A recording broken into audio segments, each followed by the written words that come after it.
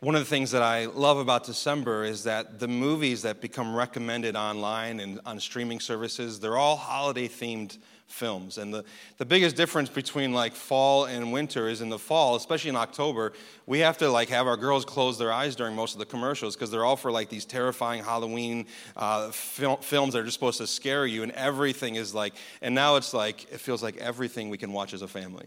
And I'm so thankful for that. But when I think of sort of the October films and the popularity around those sort of things, we clearly live in a society that has a fascination with spirituality, with good and evil.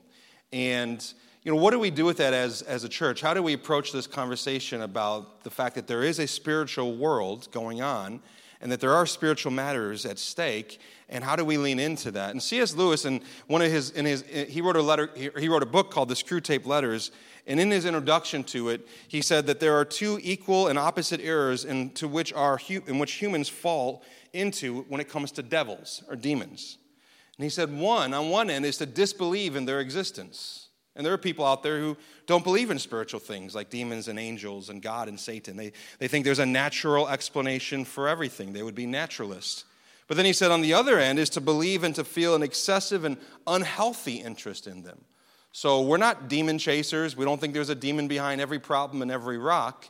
But we're also not unaware of the enemy's schemes. And this morning, we're going to look at a passage as we're finishing our series in Ephesians. It's a very familiar passage. If you grew up in church, you almost certainly heard this taught on in children's church at some point. It's the armor of the Lord. And in this passage, Paul is talking about spiritual battle. And I want us to look at this together, beginning in verse 10. Paul says, a final word. Here he is summarizing his great letter to the church in Ephesus. A final word. Be strong in the Lord and in his mighty power. Put on all of God's armor so that you will be able to stand firm against all strategies of the devil.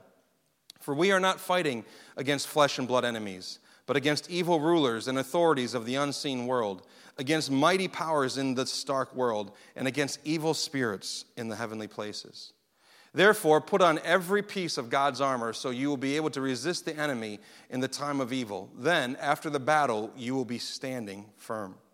Stand your ground, putting on the belt of truth and the body armor or the breastplate of God's righteousness. For shoes, put on the peace that comes from the good news so that you will be fully prepared. In addition to all of these, hold up the shield of faith to stop the fiery arrows of the devil. Put on salvation as your helmet and take the sword of the Spirit, which is the word of God. Pray in the Spirit at all times and on every occasion. Stay alert and be persistent in your prayers for all believers everywhere. And pray for me too. Ask God to give me the right words so I can boldly explain God's mysterious plan that the good news is for the Jews and the Gentiles alike.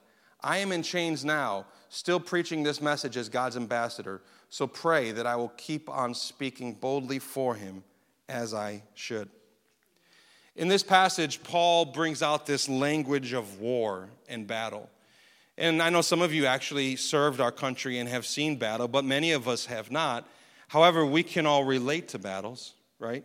Every single one of us has battles that we deal with, battles with our emotions, battles with our past, battles with temptation, battles with sin, battles with our emotions, with our fear, with our anxiety. Yesterday, my daughters and I were watching this National Geographic documentary on the rescue of those. Do you remember those 13 soccer players in Thailand that were caught in the cave in 2018?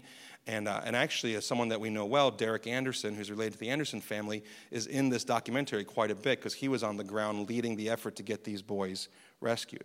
And it's a fascinating documentary, and I'm watching it with my daughters, and they're just riveted. And afterwards, Caroline, my 10-year-old, said to me, I felt so funny during that. I had this funny feeling I've never felt before watching that movie, and she began to explain it to me, and I realized she was explaining anxiety. And she's like, I don't ever feel this way. And I was like, enjoy it. Enjoy it, because a lot of us feel that way a lot of the time. But it made me realize that all of us, we don't get through life without battling things around us. But how many of you learned the biggest battle usually is not outside of you? The biggest battle is inside of us. What Paul does here is so helpful. And I don't know if you feel like you're in a battle this morning, if you're losing it, if you're winning it, if you're about to give up on it. But wherever you're at, I think the Lord has something to say to us about how do we win our battles. And ultimately, here's sort of the spoiler alert. It's his battle. And he's going to win it. So what do? 3 things we learn in this text. The first thing is that we win our battles in his strength. Verse 10, be strong in the Lord and in his mighty power. I'm so glad Paul didn't say, be strong in the Lord and in your power. What bad news that would be for you and for me. But Paul says right off the bat, be strong in the Lord and find your strength in his strength. It's his power that gives us strength. And one of the reasons why we need to battle in his strength is because of who we are. Let's be honest, it's who we are that's the problem. We don't have it in us to win these battles. And the reasons why we can't win these battles is half the time we can't even see the battle that we're fighting. We're too busy defending ourselves and calling it not a battle, calling it something else to realize it really is a battle. Often we are the reason for our own battles. We create our own mess. And then there's other times where we're fighting the wrong battles. And we're a church that is distracted from the only battle that really matters, the battle for the kingdom of God, and we start fighting all these lesser battles. And that's really what you and I bring to every battle, is our inability to see, our inability to understand, our unwillingness to own up, and our inability to win. So it can't be in us. There's such a well-known story in the Old Testament of David and Goliath, and often when we hear that story, we think, if we would just be like David and have the boldness that he had and grab the stones and go out and fight Goliath. But you and I are not David in that story. We're the Israelites. We're the ones that won't fight. We're the ones that even question the victory that's been provided for us.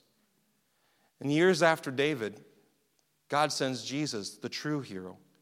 And just like David was doubted by the people that he was sent to save, the people that Jesus came to didn't believe in. And just like David went out and won a battle for us that we couldn't win for ourselves, that's what Jesus did for us.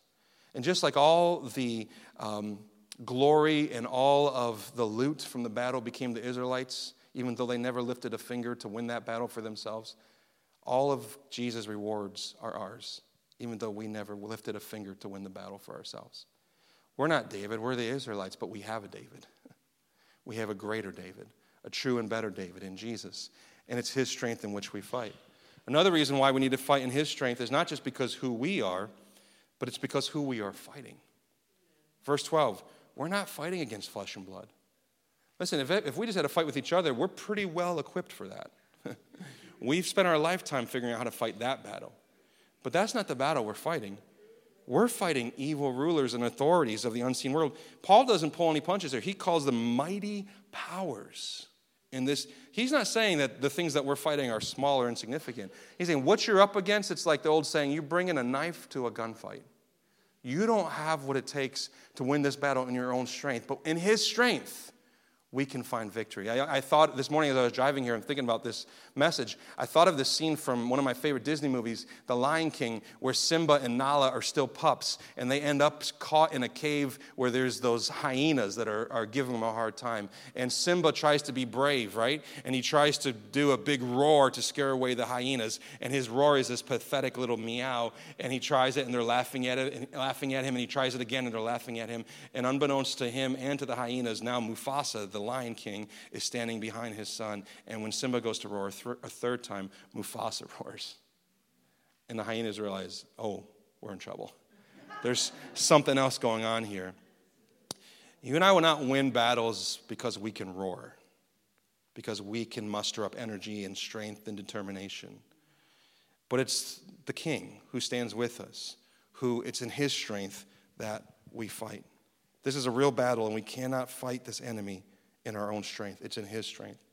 Second thing that we see in this text is it's in his armor. I want to talk about this armor. He says, put on God's armor. Paul says, put on God's armor so that you will be able to stand firm. You know what's amazing? I don't know why I never thought of this before, but remember, Paul's writing to the church in Ephesus, and where is he? He's in a Roman prison.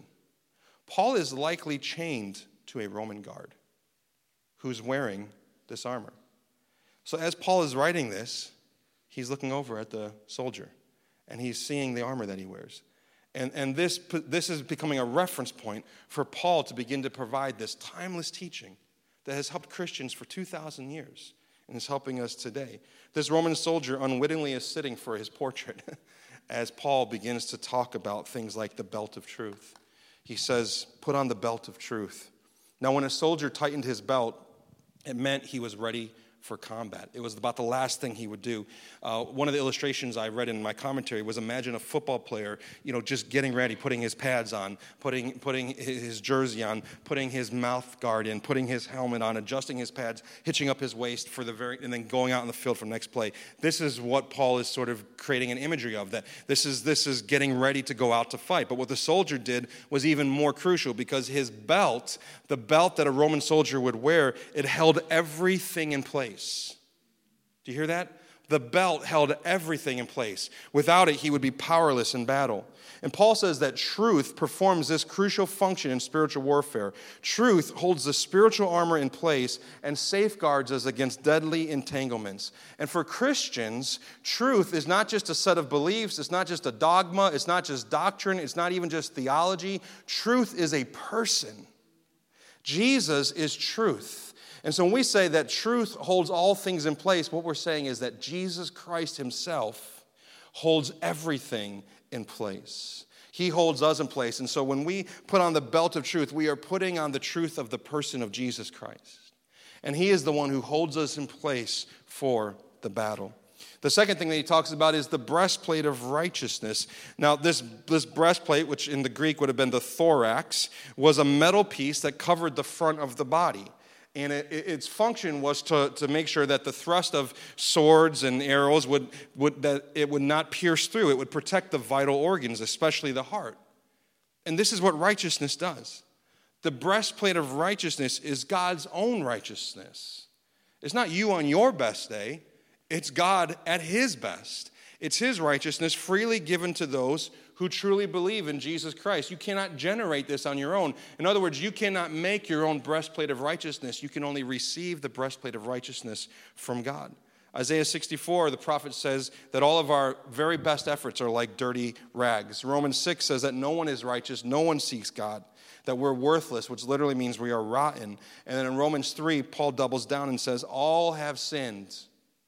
All have sinned and fallen short of the glory of God. But the good news in Romans 1:17 is this, but there is a righteousness from God. I hope that excites your spirit this morning. There is a righteousness from God, that he gives us his righteousness. What this means is that what saves you isn't from you, right? What saves you isn't from you, and what saves you is what has been done for you. So what do? I'm going to give you a bunch of R words to try to hold on to, because this helps me. What do? We remember, we rehearse, we receive, we rejoice, and we rest in his righteousness. Think of how different our daily lives would be if we would do this. If we would remember, rehearse, receive, rest in, and rejoice in the righteousness of God.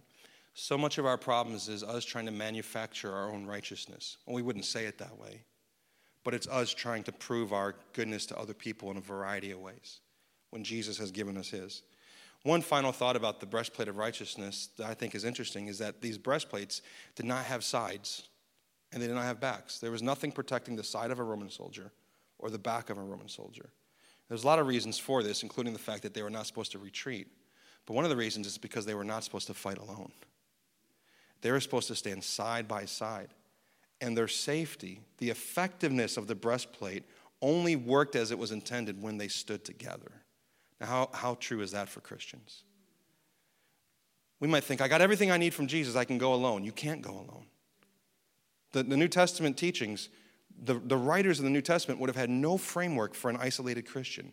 They would have had no way of processing somebody saying, I'll do this on my own. And this idea that we have to stand shoulder to shoulder in the battle, I think there's something for us to learn. And it's this, that we have to stand together to enjoy the full blessings of what Christ has done for us. And listen, to protect your brother and your sister. It's not just about you. It's about the people standing with you. And when you get out of alignment with community, not only do you endanger yourself, you endanger other people who need you to stand by their side and fight with them. And together wear the breastplate of Christ's righteousness that has been given to us. Paul next talks about the shoes, the peace that comes from the good news, the preparation of the gospel.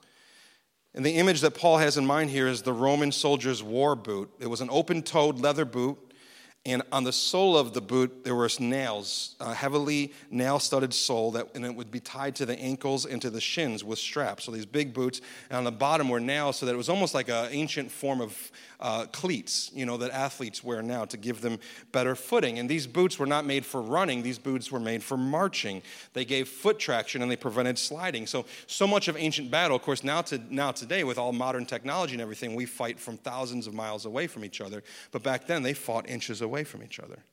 And so much of ancient fighting back then was hand to hand and foot to foot and up close. And like a line of scrimmage in football, the boots for these soldiers gave them advantage over those that they were fighting that might not have had the same quality. So it was the readiness of what Paul's talking about here is this idea that you won't fall in the midst of battle.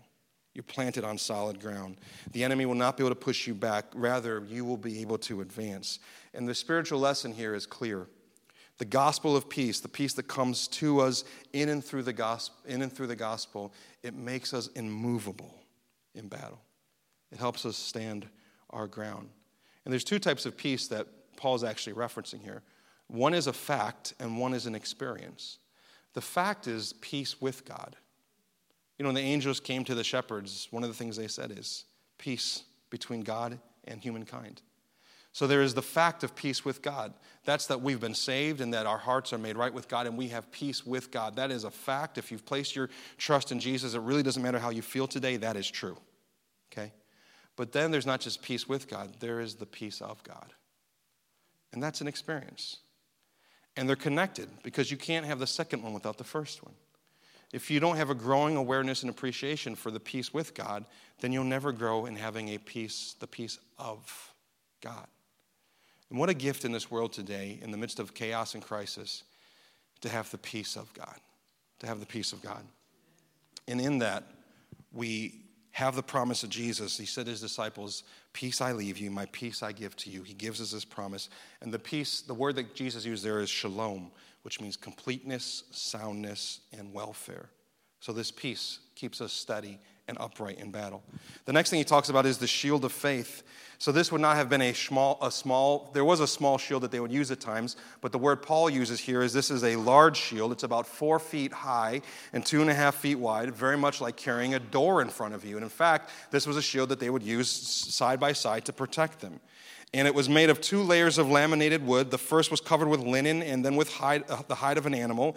And it was bound top and bottom with an iron ornament decorating it. A man could put his entire body behind it to absorb javelins and arrows of the enemies. And in the case of flaming arrows, very often the arrow would snuff out because it would bury itself into the thickness and the hide of the shield. So they made these shields specifically to put out these fiery arrows that would be shot at them in battle. And as we are battling in warfare, one of the commentaries said this, the enemy launches repeated volleys of blazing arrows, temptations and strategies and deceptions to inflame us and bring our demise. But up come our shields of faith as we trust God and his word, into which those hot arrows thud harmlessly. And what is our faith in? Our faith is in what God has done, what he is doing, and what he will do. It's the tenses of faith. We have faith in what he has done. We can look back to his faithfulness. We can have faith that he knows what he's doing today and right now, and we can believe with faith that he will complete the work that he began. That's his expertise, finishing what he started. And this faith protects us from the lies of the enemy. And we put faith in his power and in his purposes. Means what we put faith in his ability to intervene, but also we put faith in the fact that he knows better than we know. So sometimes we want his power, but not his purposes. God, do things my way, and I don't want to hear about it if you have a different way. Sometimes we put faith in his purposes, but we forget about his power, and it becomes almost fatalistic. See, his power and my purpose leads to disappointment. My power and his purposes will lead to defeat. But when we have faith in his power and his purposes, we can stand in battle. Next, Paul says to put on the helmet of salvation. My study, I read that when the helmet was strapped in place, nothing was exposed except for the eyes, the nose, and the mouth. Virtually the only weapon that could penetrate a metal helmet were hammers or axes. No soldier's uniform was complete without a proper salvation or a proper helmet. When Paul says, put on salvation as your helmet, what he's saying is this: the helmet of salvation is the assurance of your salvation and the confidence that it brings, because a helmet is a confidence builder. You feel brave. I remember this past Saturday night, I went to the Syracuse football game with some friends. It was a terrible game because they're a terrible team, but we were there and we were having an okay time, trying to make the best of it. And we were sitting on the side of the field where the Pittsburgh mascot was like doing his thing. The Pittsburgh Panther is like mocking the crowd and working up. And I'm just thinking, and I said to the people I was with, I said, that's actually got to be such a fun job, because like no one knows who you are. Like, you can do whatever you want. You got that thing over your head. You can become anybody. And it's like this shield of courage, this helmet of courage that allows you now to go, I'm secure because they don't even know who I am. And in a similar way, the helmet of salvation gives us this confidence that we can stand and be sure because we're covered in the salvation of God. The helmet would enable a person in battle to stand otherwise where he would have been long gone. Now, I want you to consider this picture: the helmet of salvation being placed on our heads by the nail-pierced hands of Jesus at our moment of conversion. And the helmet assures us, listen, that whatever happens, we will be saved and we will experience victory in Jesus. For by grace you have been saved. And that verb, you have been saved, is in the perfect passive participle, which means you have been saved, and the results of it go on and on and on. Here's the result. Remarkable, listen, the helmet of salvation. Remarkable confidence amidst the battles of life. Remarkable confidence. And then the last thing that Paul says is the sword of the Spirit. Now, it's interesting. You've maybe noticed. Up until this point, everything's been defensive, right? No weapons. But now he puts forth a weapon that is primarily offensive, although you would also use the sword, of course, defensively. This would be the Romans' double-edged short sword. It was a most effective weapon when you were fighting hand-to-hand. And this word of the Lord becomes our tool, our weapon against God. We see this even in the temptation in the desert, the duel between Christ and Satan in Matthew 4, where Satan 3 times tempts Christ. Christ comes back at him how? 3 times with the word of the Lord. And the lesson is obvious, right? If Jesus Christ, the Son of God, needed the word of God to fight off the enemy, how much more do you and I need the word of God? We need to know his word. And that's why the psalmist said, I have hidden your word in my heart that I might not sin against you. And it's important to realize he didn't say, I've hidden your word in my head. We can memorize scripture and it may not get into our hearts. We can read the Bible and it may not break in on who we are. But what does it mean to hide the word of God in our hearts? It means that it begins to change us and shape us from the inside out. And the word of God gives us the power to fight off. So here's what the enemy wants to do. This is how the enemy fights. Really, his tactics have never changed from Genesis 3 to the end, until he's defeated in Revelation. His tactics have never changed. He comes to us and he questions God's word. Did he really say? And I read something this week that said most of the reasons why we struggle in our lives and we sin in our lives is because we don't believe the joy that's before us. We don't really believe the joy God has for us in serving him, so we go other places looking for that joy. Did he really say? And it's in the word of God that we look at and we say, this is what he really said. And this is what is true. And it's our sword in the battle. So we fight from his victory. We fight in his strength. We fight in his armor. And then lastly, Pastor Anthony is going to join me. We fight from his victory. We stand in his victory. Listen, there's a big difference for Christians. We're not fighting for victory. We're fighting from victory. The victory has already been won. See, the reason why Paul gives us a posture that is almost entirely defensive, and we are told 3 times in this passage to stand. Paul doesn't really say, go fight. He says stand. And the reason he says stand is because Christ has already won the victory. In fact, the imagery that Paul uses here is from the book of Isaiah, where we see the Lord and our Messiah dressed for battle, that it's the Lord who dresses for battle and goes out before us. And we stand in his victory. Listen, you and I, we may lose battles, but we will not lose the war because the war has already been won. Jesus Christ has already won the war for us, and we fight from a place of victory. There is an accuser. He's real. This passage makes it clear. There are evil powers, there are principles of evil, there are things that want to destroy our lives that are at work. There is an accuser of our souls, and here's what the accuser is doing. The accuser is always speaking against you. You know his voice. You've heard it. You're not good enough. You're a loser. You can't make it. If people knew what you thought, if people knew this, that, or the other, you tried hard and you failed. How are you going to get it right this time? God's done with you. People are giving up on you. That's what the accuser, you know the voice because you've heard it. And sometimes it's been a voice that's come from a family member, come from a coworker, come from somebody who speaks death over you. The accuser is always speaking against us, but do not lose hope because there is an advocate who is always speaking for us.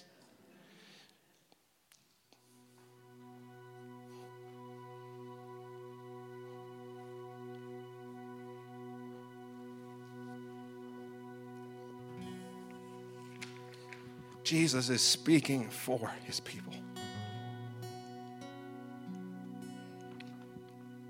Earlier this week, I read this post online from Christine Kane, who's a wonderful woman preacher. And man, this spoke to my heart this week. I wanted to read this to you. And she said, I feel strongly to encourage you to really pay attention this week. Do not be ignorant of the enemy's devices. Don't let the accuser of the brethren have more real estate in your mind than your advocate, Jesus. The enemy is a deceiver, and lying is his native tongue. He only comes to steal, kill, and destroy. Don't allow fear to sabotage your faith. And then this sentence really spoke to me. Don't allow what you don't know about the future to eclipse what you do know about your God. Come on. Don't allow what you don't know about the future to eclipse what you do know about your God. Don't allow a temporary setback to weaken your resolve to finish. Don't allow someone else's agenda to thwart God's purpose in your life. Don't allow anyone else's words to have more power in your life than God's word does. You are who God says you are. You can do what God says you can do. You can be who God says you can be. The Lord fights our battles. He goes before us. He is victorious. We may fall, we may stumble, but he never does. He never has. He's never lost a battle. And even in the darkest moment of history where it looked like all had been lost, it was just a setup for the greatest moment of victory 3 mornings later when Jesus rose from the dead and said, it's all done. It's finished. I've done enough. Let's sing this song together, champion. This chorus. Let's stand together.